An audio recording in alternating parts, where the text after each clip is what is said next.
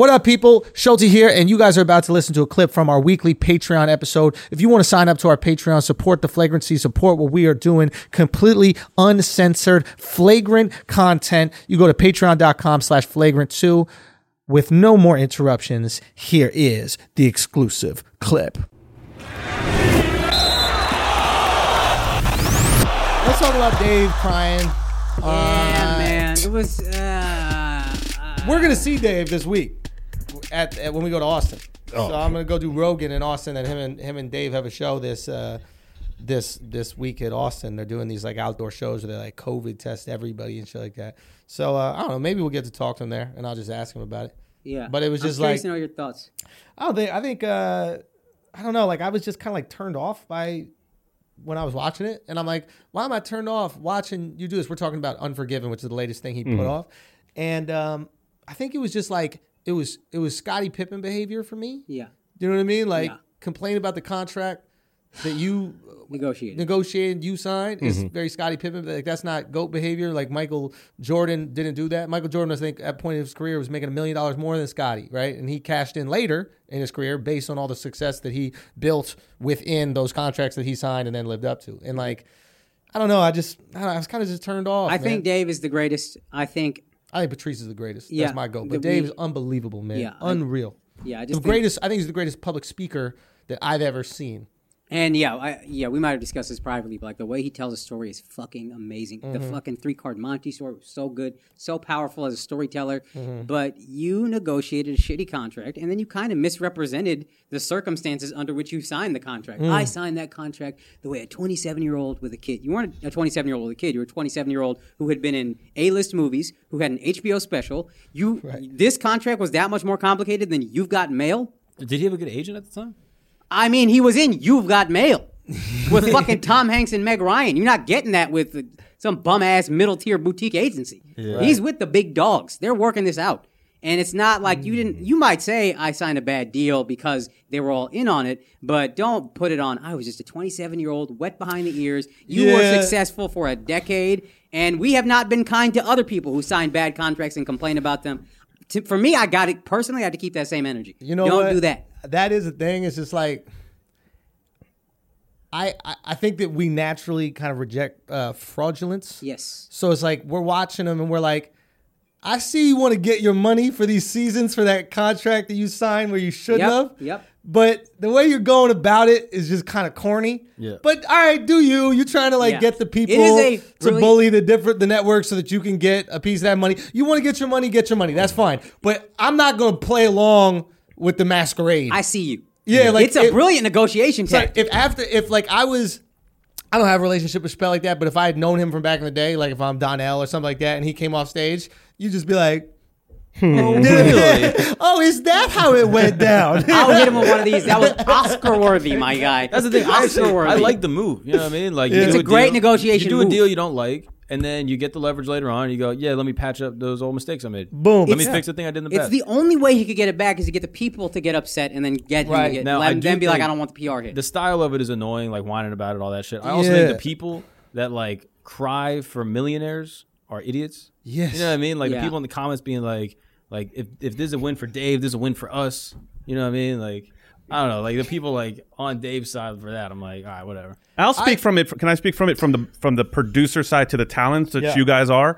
Speak from it from the Jew side. From the Jewish side. You tricked them into signing the contract. So let me tell you about it. Yeah. The deal that he signed, I believe, because he had good agents, was a standard deal that they give to different talents. None of those buyers knew it would become the Chappelle Show. So you can't think, the talent wants to think that they made that decision in a vacuum just for Chappelle. But what they're doing as a network is making decisions for their entire slate of projects for maybe 10 different comedy shows. Yeah. And the way that they make money is that they lose because they took a risk on 6 of those shows. Right. And then the Chappelle Show is supposed to make up for those 6 losses. And then they have a couple wins somewhere in the middle. So that's you also don't have the benefit of hindsight to know it's a win or a loss. That's another thing. It's like up to that point, he had not had anything that was wildly successful on a financial front. Like maybe not How High, what is it called? Half Baked. Half Baked. I think that was successful amongst like us and like college kids thought it was really funny, but in terms of making money, it wasn't a financial success yet. Maybe it did later in DVDs or something. Even if it was successful, which I would think it was. No, initially it wasn't. Okay, but he hated it. Regardless. Mm-hmm. But like, I guess the point is, there's no standard for how you're gonna do. Like now, for example, when Dave Chappelle does a deal with Netflix, he could say, "Yo, I want $100 million," and then Netflix goes, "Well, shit, you're Dave Chappelle. Like, whenever you put anything out, the entire world watches it, so you're worth $100 million." Proof of concept. Exactly. But so I think you made a good point. I like, get your money, fix the bad deal, but don't. We see you. You're not gonna act like I don't see what the fuck is going on over here. Like you've been in the business your whole life. You know how the business works. You know what I mean? You're like, the business broke me. What was he even saying? I took exception to this when he was like, I didn't drink or smoke until you guys got me to drink or smoke. Do not put your failure of your God on someone else ever. To me, it's like, bro, Mark, there's nothing I could do that would make you do anything that's outside of your faith. It's just not going to happen. And if I did, you wouldn't put it on me. Yeah. And, the stress of a show. No. You guys will never get me to drink. You're just not gonna. It's not gonna happen. Right. That's me and God. And if it does, I'm not gonna be like, you guys, I failed God because of you. Don't do that shit. And he got Muslims in his corner. Yeah. They should keep it a buck with him and be like, don't bullshit everybody in the room, including yourself. Yeah. That's you. We gotta get Akash drunk. Chappelle got some magical power, man. Nah, we all gotta get. We had him to smoke. See, yeah. Yeah, we're going to trick you into drinking, bro. I'm more into drinking than smoking. And eating a burger, bro. I'm going to get you to eat a burger. I used to eat beef, but once I stopped, I stopped. Wow. Get your money, Dave. All right, guys, we're going to take a break for a second so you could satisfy the woman of your dreams.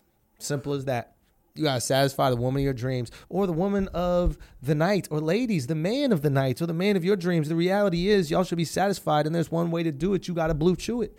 The Blue Chew. Okay, same active ingredients that are inside Cialis or Viagra, only this is the chew, and this is what the Flagrant Boys use, okay? We will not play around out here. We are out here serving up dick the way it should be served, and that's hard, and that's ideally not fast, but it doesn't matter. BlueChew.com, you make sure you use that promo code Flagrant. You're going to get delivered right for your door for free. All you need to do is pay $5 shipping, and you're going to get the best dick of your life. Ladies, fellas, you're going to deliver up the best dick of your life. You're going to serve that dick up as you should. I don't know why I'm raising my voice and speaking almost in a whisper, but I'm so excited by this chew that you got to get there and you got to do it. So BlueChew.com, make sure you use that promo code Flagrant. Now let's get back to the show. What's up, Al? Get your money, Dave. Dave has a magical power of some sort because, like, I was probably doing shit while just watching it in the background, and I fell for all that shit. I fell for all that shit. Like, I'm hearing you guys now, and I'm just like, oh, yeah, it makes so much sense. But then when I was watching him, I'm like, damn, they really fucking him over on his scene. Like, this art that he created, and he can't even get it back and shit. And then I think I posted to my story, like, boycott Dave Chappelle show or some shit like that. And thanks for calling me stupid. My favorite part is, like, he's there complaining about how, like, Comedy Central, like, took everything from him. And it's like, that show gave you everything.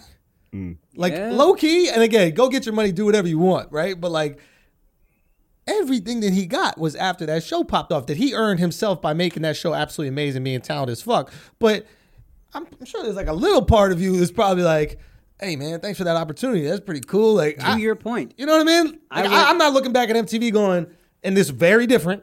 Of course, Dave went to superstardom after Comedy Central. I did okay with MTV, but I'm still grateful for the opportunity.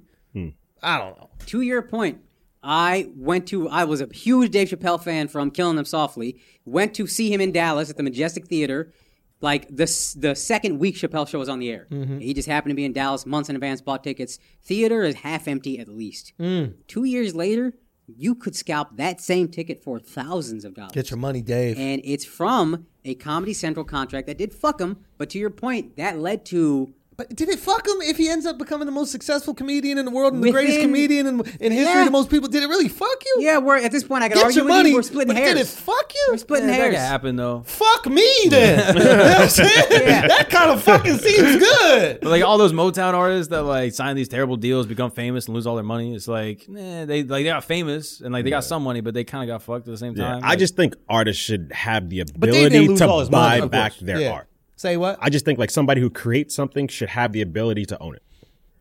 I think that in a vacuum, that makes absolute sense. And as creatives, I'm going to side with you 100%. if I'm not the creative, if I'm the bank, you know what I mean? And the bank is like, hold up. So I take all the risk. I'm going to take all the risk here. And then when the shit becomes profitable, I got to give you the opportunity to buy it back. No, That's but crazy. but charge them for it. Like, be like, okay, this is what I think I would have made if I kept it.